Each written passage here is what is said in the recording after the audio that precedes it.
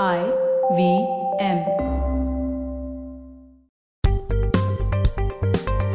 Folks, welcome to Paisa Paisa. I'm your host Anupam Gupta, B50 on Twitter, and in today's episode, I'm talking about microfinance, MSME lending, and much more. My guest, Manish Kothari, President and Head Commercial Banking, Kotak Mahindra Bank, and we will be back with our conversation right after this short break.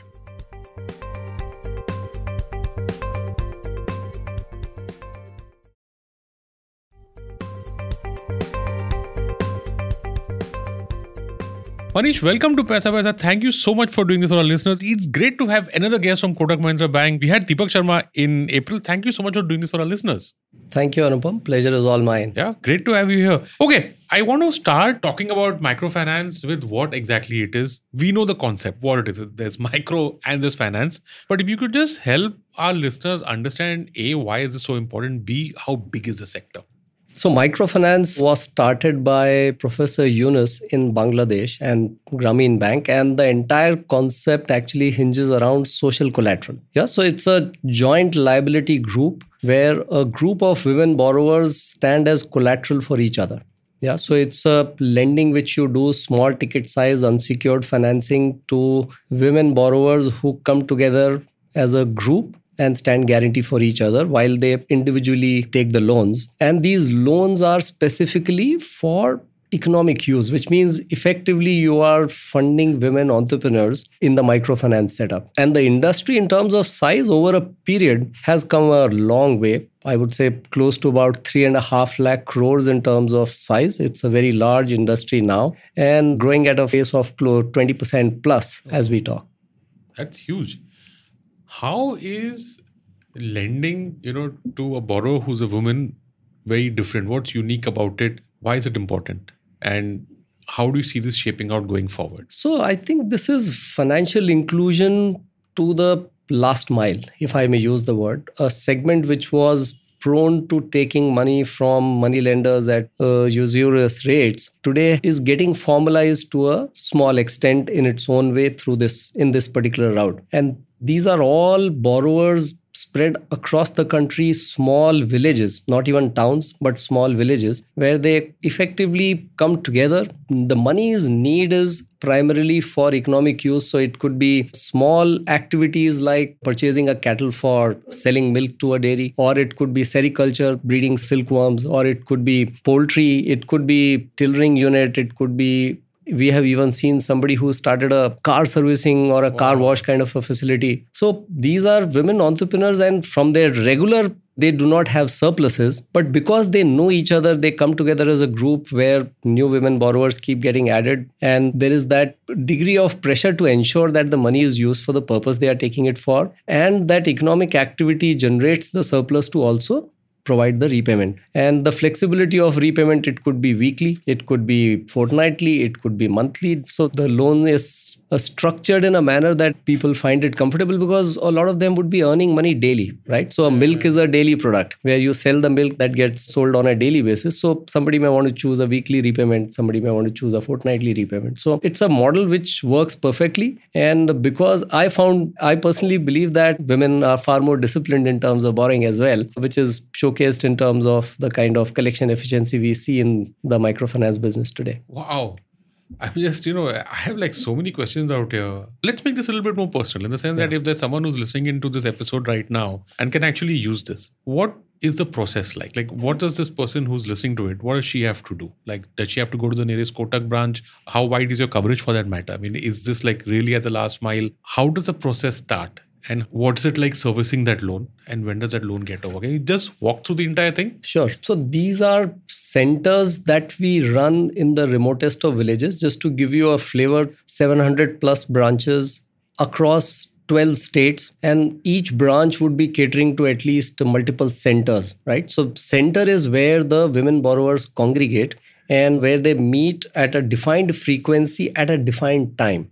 Yeah, so suppose it's a fortnightly kind of a process. So every particular day in a week, in a particular fortnight, the meeting would happen at 6 in the morning, goes up till about maybe 10 o'clock in the morning, because that is the time when people find it far more convenient to convene together as a group in the village. And the women has to be sponsored by the rest of the group. Or if suppose it's a completely new village and they want to start a group, usually 4 to 5 women will need to come together as a group. And currently we operate out of our 100% subsidiary, which is BSS Microfinance. And they go to the BSS Microfinance official and say that, okay, we want to start a center in this village. Or if there is an existing center, then the existing group of women will have to sign off that, yes, this new women borrower we are agreeing to stand collateral for. Okay. And hence this women should be included. And it's a very simplified process. There is a basic application form basis which a new women borrower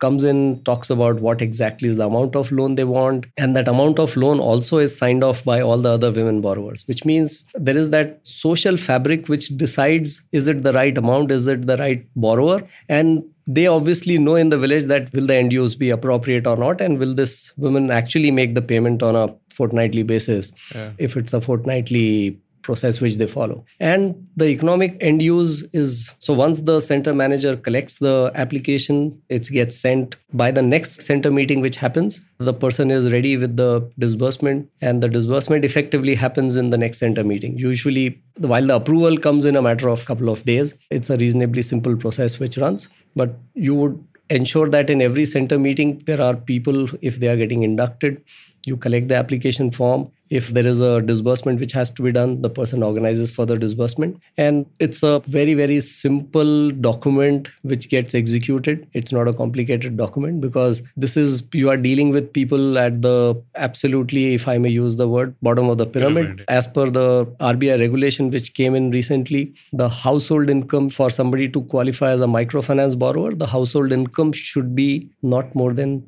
3 lakh rupees per annum. Oh, wow. Yeah. So the household income is 3 lakh rupees per annum, and the overall household obligations for against that 3 lakh rupees should not be more than 1.5 lakh rupees. So we have to take care of that data in terms of, while we are collecting the data about the entire family, that, okay, what is the household income and what exactly, who are the earning members? So what's the overall obligation which they may have if they have other loans in the family and all of that. Yeah. I'm just trying to understand that what is the average ticket size here for Kotak or for the industry? So, what are the interest rates and, how does this work? So the overall ticket size for the industry would be about close to 52,000 rupees per borrower. Okay. And for Kotak, our average ticket size would be at about 42, 43,000 rupees in terms of average ticket size. So the ticket size itself can give you an idea of the kind of social status, the people you are addressing, and the financial inclusion agenda, which is getting driven through this. Just to give you a flavor, today,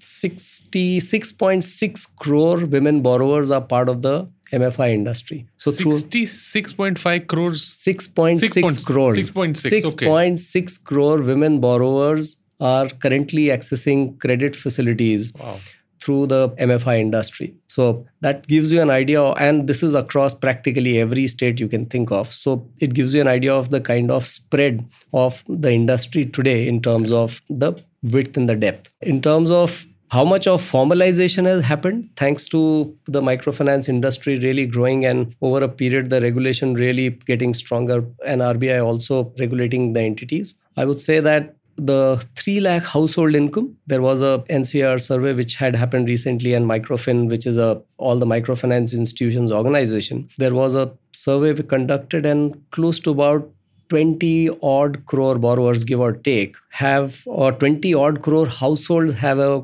income of which is below 3 lakh rupees. Wow. And if today we have 6.6 crore borrowers, which means this industry has currently touched about 30% odd of the overall base that is available in the country. Wow.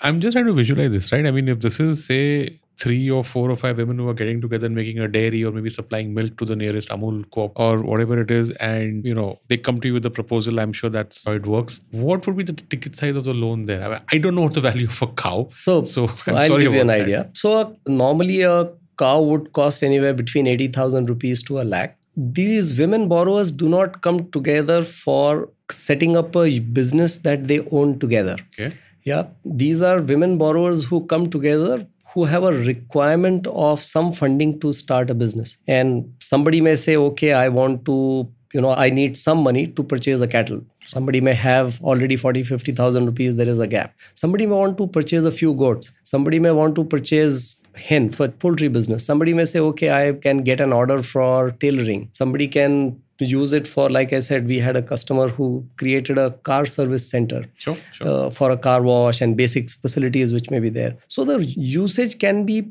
practically anything. They come together because there is a minimum need for creating a social kind of a group or a joint liability group. You need at least 4, 5, 6 people coming together who are standing guarantee for each other and ready to say that, okay, we want to take credit facilities from a bank or a NBFC who are operating in this particular space. Okay.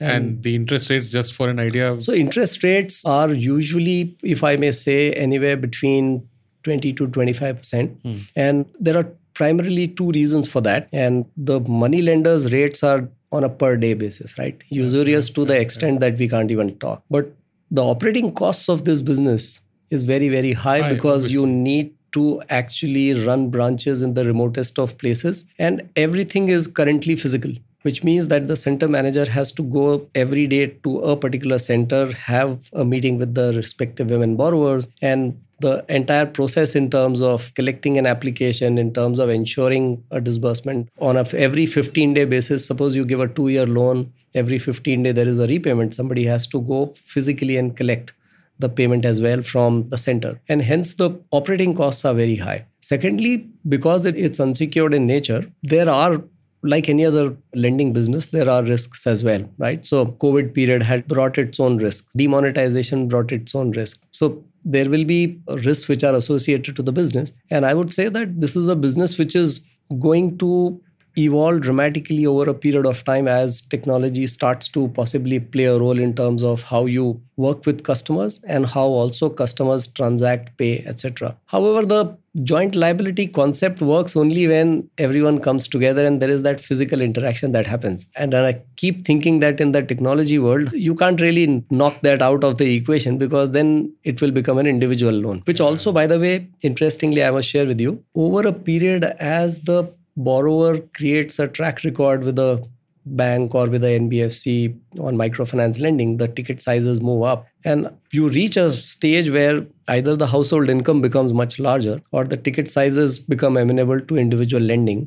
And there are enough borrowers who then migrate and the same banks or the same NBFCs then treat them outside of the joint liability concept and look at them for individual loans.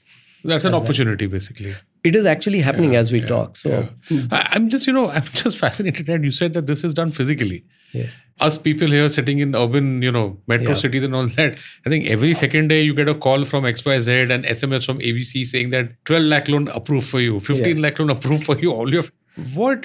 how will this gap ever be crossed? So, what's going forward? How do you think this is going to happen? So interestingly, things are changing with technology. And I had attended one center meeting in one of the rural villages. And I realized that out of the 15 women borrowers, 4 or 5 of them had smartphones. The rest of them had feature phones. And I asked them this question that, how many of you have a smartphone in the house? Everyone said that we have now one smartphone in the house. Maybe the husband has it or maybe the daughter or the son has it. But the household said one smartphone in the house. Internet penetration, fastest growth has been in rural. And now more and more the younger population, even in the rural areas, are far more digital ready, if I may say. And connecting with the borrower has already started to happen through an app. So in our business, we have launched an app only this year, actually. It went live on the Google Play Store. And we are seeing downloads of the app, which is happening. There are some borrowers who are also making payments on the app. So UPI has created a dramatic revolution in terms of from the point of view of making payment or collecting payments, and because of the fact that there is no cost attached to the payments that you make. Sure. And in my view, over time, it's a question of time where the way you address the customer, you and I don't recollect ever going to a bank branch now for years. Yeah, I'm sure that is true for you as well. That time will come when even the borrowers in the rural areas will be happy not going to a branch and would be absolutely comfortable transacting or dealing on the mobile app, and that will bring down the cost of servicing a customer dramatically, and that should help the cause of penetration and the multiple products which tend to get offered.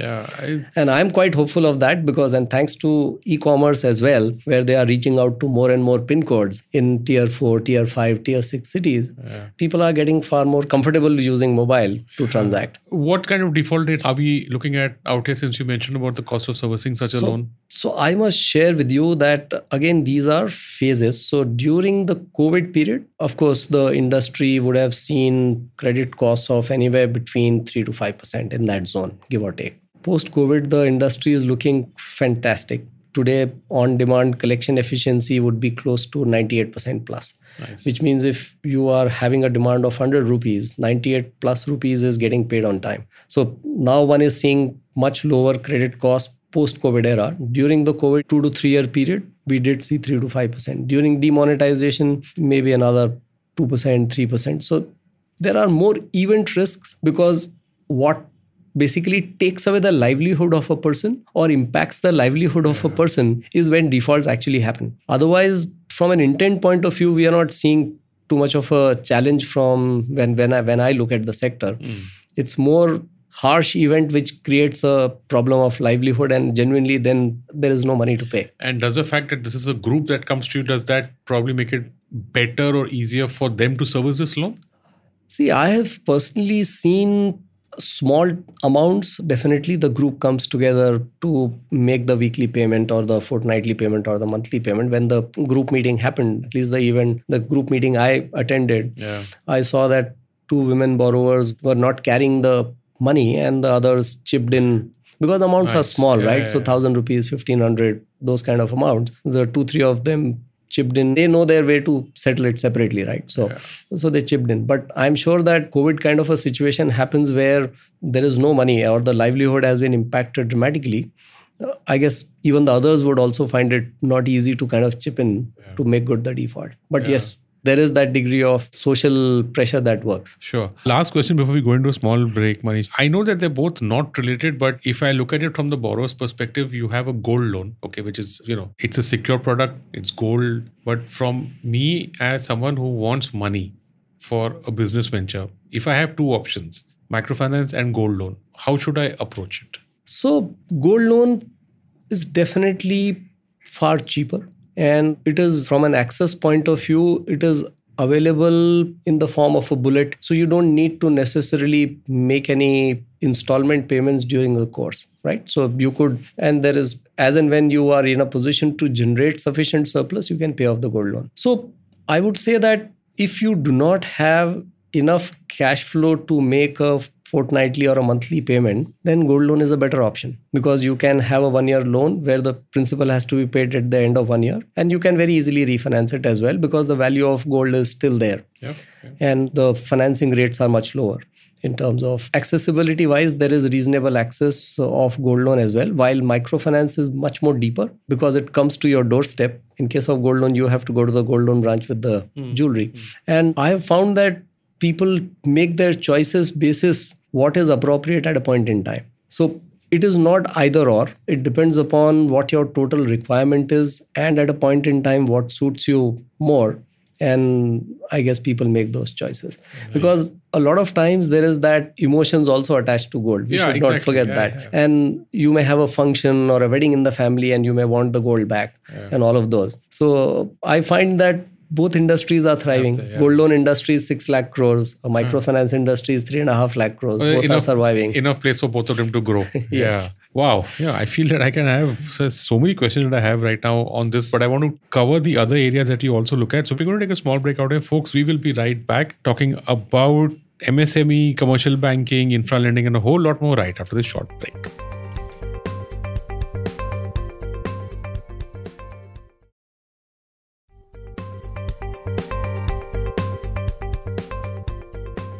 And welcome back. Okay, Manish, let's talk about your mandate beyond microfinance. What are the large parts and sectors of commercial banking that you handle? And if you can just touch upon each and every one of them in brief, how are they doing and stuff like that? So a large part of what the commercial bank focuses on is priority sector customers. and microfinance is one of them. Apart from those, I handle a business which is focused on MSMEs in the agri value chain. Yeah, so it could be traders, it could be primary processors, secondary processors, etc. Warehouse financing, which is also attached to it, or cold storage, etc., which goes agri infrastructure, which goes into it. So that's the agri value chain. There's another business which I run, which is tractor finance. Tractor finance again touches upon customers in the hinterlands, and farmers are the customers for the tractor finance business. Yeah. Then two other businesses are commercial vehicle financing, which is effectively focused on the logistics space. And they're right from the small commercial vehicle to light commercial vehicle to the medium heavy commercial vehicle, the entire range, and buses as well. Another business is construction equipment, which is focused on the infra space. That's a space which is an upcoming space growing at a fast clip as India builds its infrastructure. And here again, we finance all kinds of borrowers, right from individuals to sole proprietorships to partnerships to private limited and limited companies for their requirements of construction equipment. And I also have a team which focuses on the working capital needs of these infra companies or logistic companies. Yeah. Let's just, talk about the agri part. Let's just classify them as agri, commercial vehicles, that is auto or whatever you want to call it, and MSMEs. Okay, so if I look at all three, how is the agri sector doing as such as of now? So the agri sector per se, last 4 or 5 years, the monsoon has really been good in terms of a cycle, because India continues to be a monsoon driven agri space. At least for 40-50% of the produce, monsoon is a very critical element. And last 4 or 5 years, the monsoon has really been fine. This year, I guess, bit early to say. We are still in the middle of it. Yeah. Yet to conclude in terms of how the monsoon will really go. And the MSPs have been reasonably good. So overall, the rural as a sector, I would say, has done well. Sure. And last year, tractors had its highest numbers in terms of sale, while this year, it's till first 4 months, it has been flat. Sure. But last year was a fantastic year. And I would say it's a volatile space from anybody. If you look at financing a commodity, then yes, commodities are volatile, right? Mm-hmm. So Ukraine happened and commodity prices went up, and then we are seeing commodity prices cool off, and then suddenly now cash crops commodity prices going up again. So it's a space which has its own share of volatility. But overall, I guess India is significantly a domestic consumption economy. And I guess the space, I find it to be a pretty stable space, and the number of players the companies in the MSME space in the agri value chain are quite a bit. Sure. If I classify commercial vehicles in the broader infra financing space, let's just make it a little bit more wider. How is infrastructure as an entire sector doing?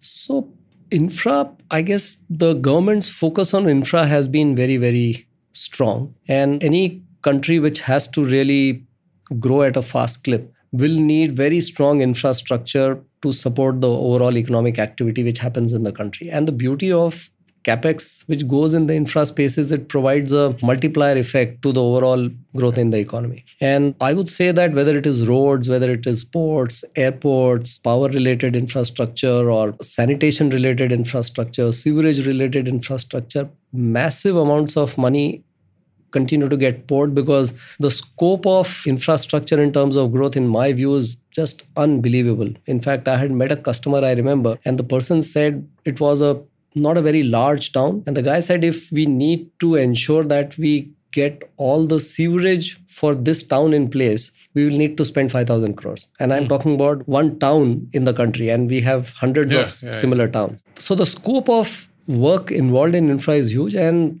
obviously, the construction equipment business that I'm in, I'm finding companies after companies after companies who are coming out of nowhere. Small towns, these companies are there. Wow. So there are lots and lots of regional players. So while there may be very large players, they end up subcontracting a lot of their work. And that's where the regional players really come in. So a lot of the sanitation works, a lot of the road, etc., get subcontracted to smaller players and who have large requirements then of construction equipment. And we are finding this space. Last year, it grew at close to about 30% odd. This year also 20% plus growth in the first 4 months. Nice. So I'm quite bullish about this space. Yeah, and the last piece here would be MSMEs. How is that segment doing? We had ProTeam on our show some time back, and that's always been a bit of a sticky area to be in. probably slightly higher yielding, but also I guess the cost of servicing there is also pretty high. So what's happening there? So it's a space. Interestingly, yesterday the MSME Pulse report had come, and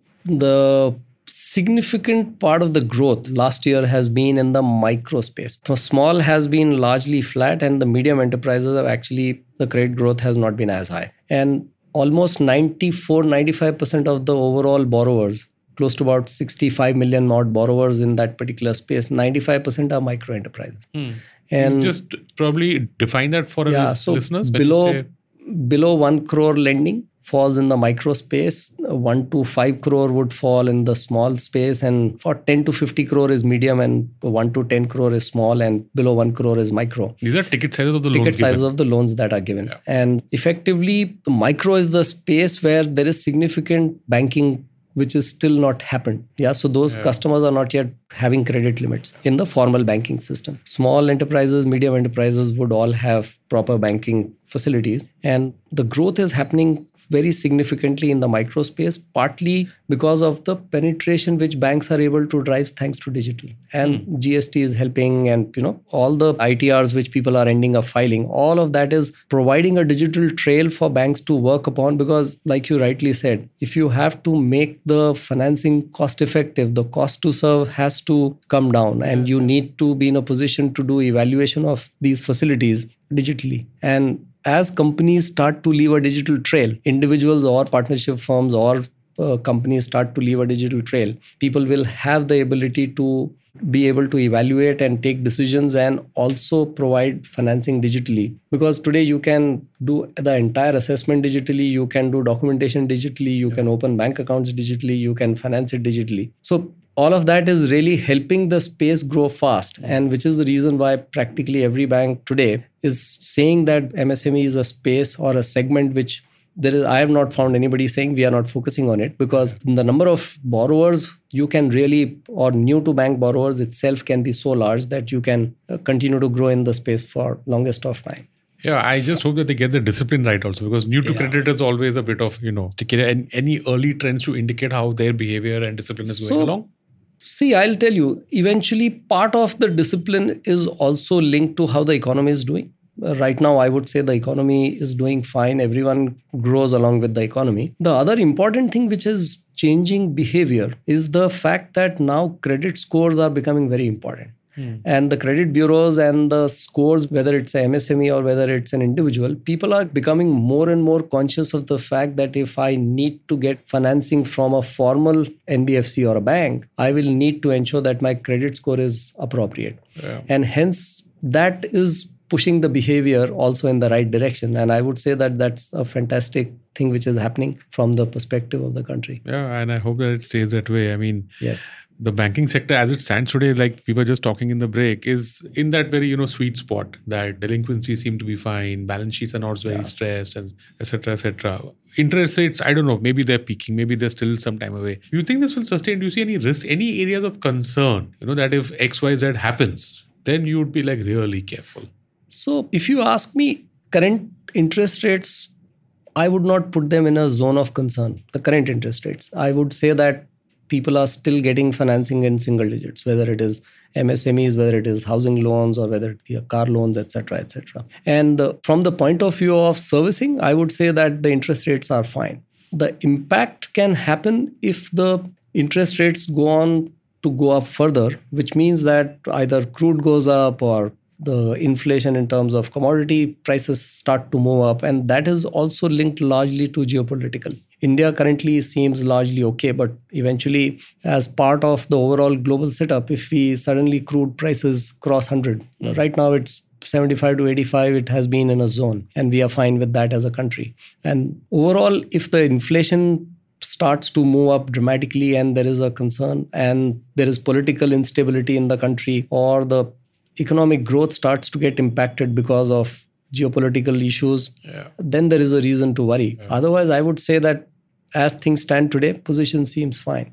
One has to watch out for how the monsoon really plays out. And geopolitical is something you can never Not in our country. say anything, right? So Ukraine happened without anybody knowing that it would happen. Yeah. Lovely. Manish, so we are done with the episode as such, but I have my last question, which is a standard question to all my guests, and I hope that you will also answer it. What content recommendations do you have? Is there any interesting book that you're reading that you'd like to share with our listeners? So I usually read 2 books at the same time. Nice. So the idea is dono thoda thoda. One day you read one of the books, the other day you read the other book. So I mean, how does that work for you? It's actually good that you can shift your focus between 2 books, and that I'll that tell works you well. why it works well for me is because what you read, it depends on the content you are reading. Sure. But what you read, if you need absorption time, then 2 books work for me. Good. Yeah. Nice, So because nice tip. So then you read one chapter of a book or 10 pages, 15 pages of one book and let it seep in, or you absorb the content and shift to the other book, and then kind of pick up stuff from there and then see how do you really absorb that. Valuable tip for our listeners. Please, you were saying. So the 2 books which I'm currently reading, one is Small is Big by Amit Agarwal, and it really talks about the impact of getting the small things right, and how when you get the small things right, the big things automatically become right. Okay. And the second one is a book by Jim Collins called Great by Choice. He's the guy who's written Built to Last and Good to Great. Good to Great. So Great by Choice. And he talks about, interestingly, about obviously he's used 20 years of research and brought out the content in terms of what differentiates companies and who have consistently outperformed their peers during the most difficult of phases as well. So the tips which come out of that book, things like productive paranoia or fanatic discipline, I guess those tips are very relevant for today's times because we are in a very volatile world. And how do you really deal with the volatility while continuing to innovate, while continuing to grow is something which fascinated me, and hence so I'm reading these 2 books at the same time. Straight link between the 2, right? Because if you get the first book, which is Small is Big by Amit Agarwal, you will probably land up being more aware and better able to adapt, which is, I think, the message of Great by Choice by, of course, the legendary Jim Collins. Fanatic discipline is about ensuring that the small things you want to do, you have to do it every single day. It's like exercising every day. Wow. And I got this quote, regular is not daily. Daily means it has to be done daily. Regular is not daily. Wow. Yeah, so it's from Great... No, not from this book. Okay. This is from my spiritual teacher, Mahindra. I follow a path called infinitism. And he shared this, regular is not daily.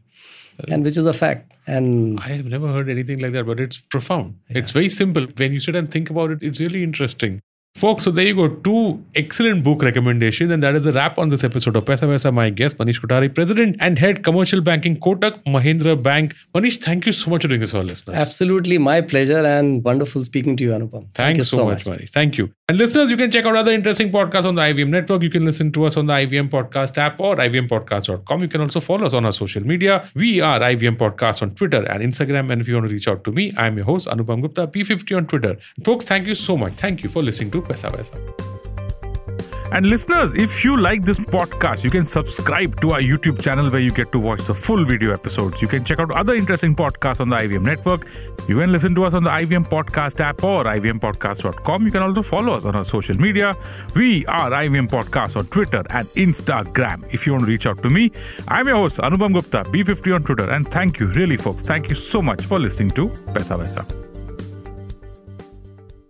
No material on the show should be considered as financial advice. The material on the show is for informational purposes only. Please consult a financial advisor before taking any investment decision.